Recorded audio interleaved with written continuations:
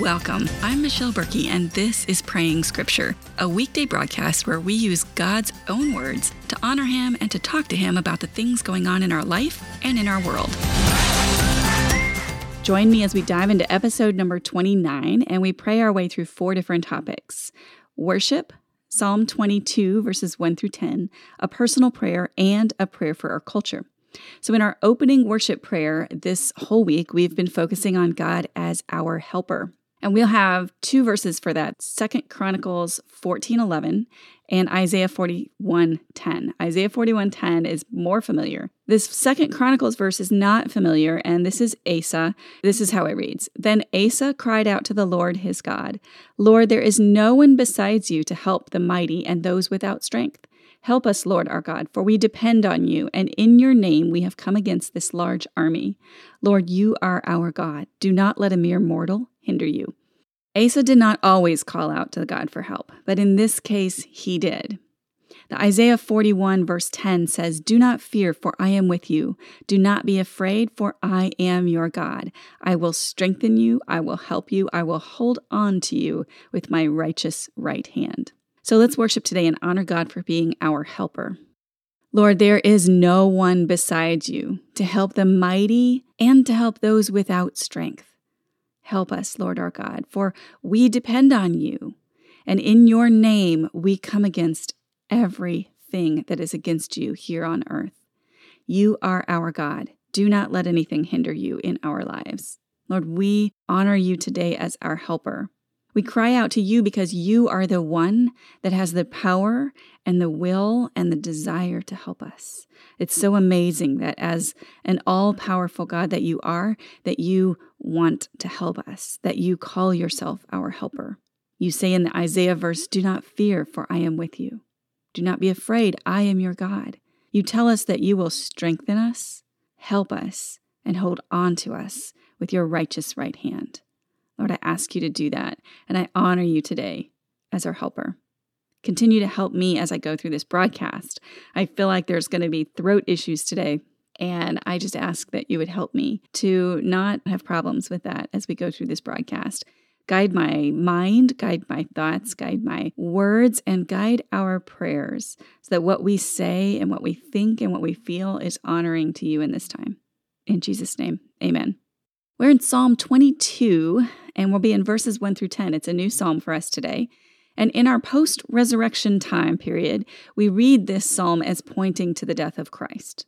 In the Old Testament times, it was sung as a lament, and it is a prayer, and is written by David. It's all about feeling abandoned by God in the midst of an attack by enemies. And you will recognize this very first line as that which Jesus quoted when he was saying his very last words on the cross. The title of the psalm is From Suffering to Praise, for the choir director, according to the Deer of the Dawn, a psalm of David. And here's how it goes. I'm going to read some, pray some, read some, pray some. My God, why have you abandoned me? Why are you so far from my deliverance and from my words of groaning? My God, I cry by day, but you do not answer. By night, yet I have no rest. But you are holy, enthroned on the praises of Israel. Our ancestors trusted in you. They trusted and you rescued them. They cried to you and they were set free. They trusted in you and were not disgraced. Lord, there are times when we feel your silence, when we feel abandoned. And I'm sure that as Jesus hung on that cross, he was feeling this. Obviously, or he wouldn't have quoted this first line. But the one thing that they used to do is that they would speak a line of a psalm to invoke kind of the feeling of the whole psalm. And it's beautiful to me that while he was lying there and feeling completely abandoned, he was also thinking of these words that our ancestors trusted in you. They trusted and you rescued. They cried and they were set free. They trusted in you and they were not disgraced. And we can have the exact same trust. No matter how many times we cry and you don't answer and we don't have rest at night, we can be assured that you are holy and enthroned on our praises. You will rescue us. You will set us free, and you will not allow us to be disgraced if we trust in you, if we cry out to you. But I am a worm and not a man, scorned by mankind and despised by people. Everyone who sees me mocks me. They sneer and shake their heads. He relies on the Lord. Let him save him. Let the Lord rescue him, since he takes pleasure in him. Father, Jesus was scorned. There are times that we will be also scorned in this lifetime if our trust is in you, if we rely on you. And I ask you to help us continue in that trust, not mattering what people say, not paying attention, not letting that get inside of us, and knowing that you are on our side. It was you who brought me out of the womb, making me secure at my mother's breast. I was given over to you at birth. You have been my God from my mother's womb. Lord, you created us. You, in the words of another psalm, you knit us together in our mother's womb. You knew of our birth. You know every detail of our lives.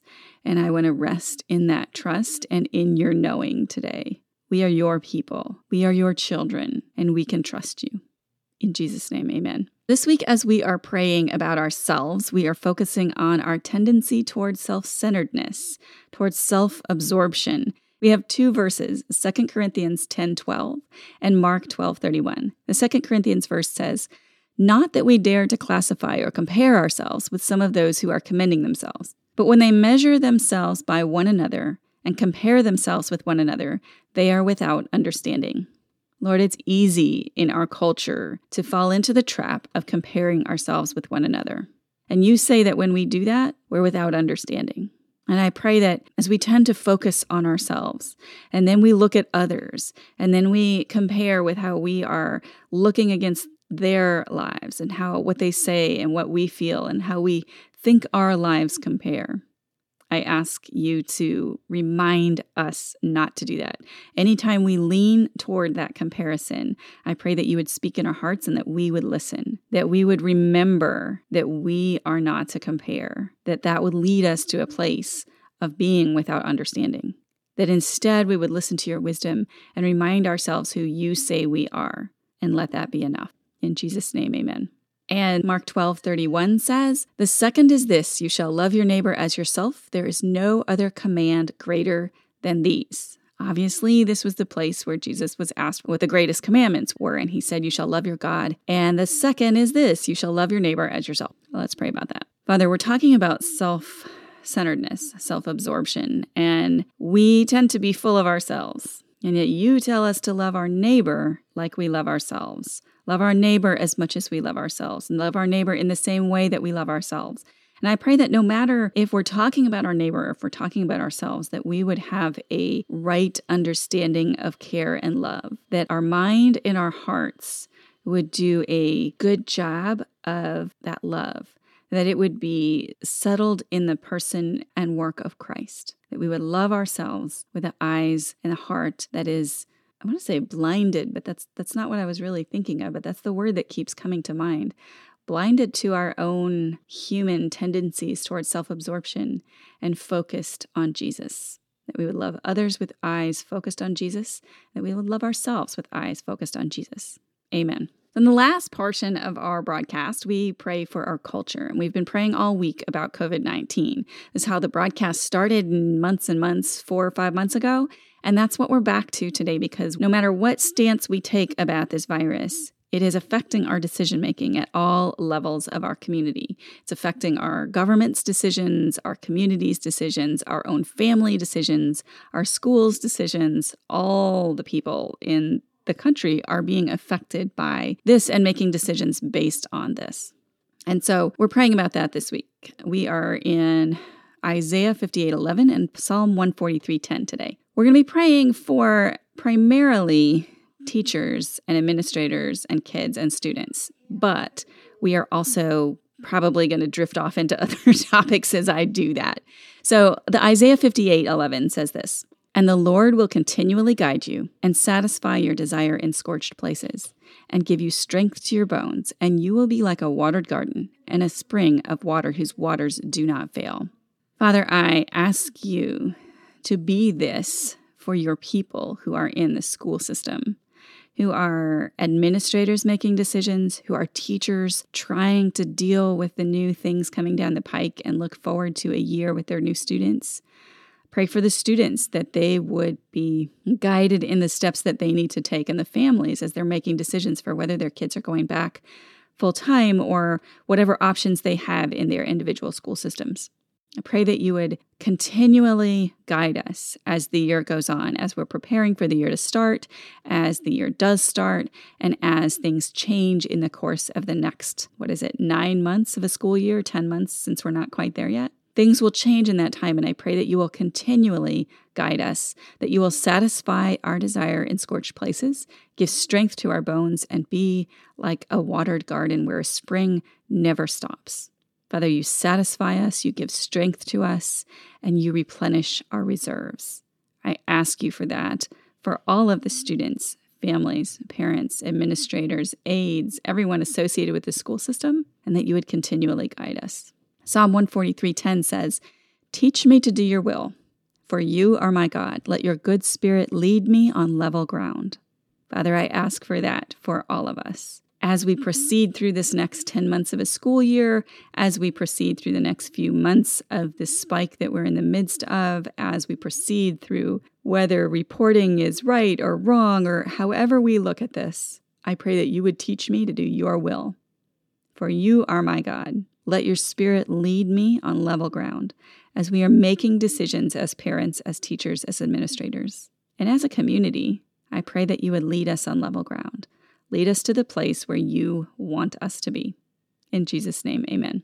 Thank y'all so much for joining with me in prayer today. I do this every weekday, so I'll be back again tomorrow and would love it if you would join me again tomorrow. If you're watching the broadcast and you found this helpful and good for your heart, I would love it if you would share it with someone else who would appreciate it and would enjoy sharing the prayer time with us. If you are listening to the podcast, it would significantly help us reach more people and have more join in prayer if you subscribe and rate and review that podcast. My heart is, as we pray together each day, that our prayer life would grow, would become more mature, that God would use this time to direct your heart in your circumstances as He directs my heart in my circumstances. And I pray that He will answer these prayers in mighty, mighty ways. But most of all, I pray that you will fall deeper in love with a God who gave us these words that we pray. Amen.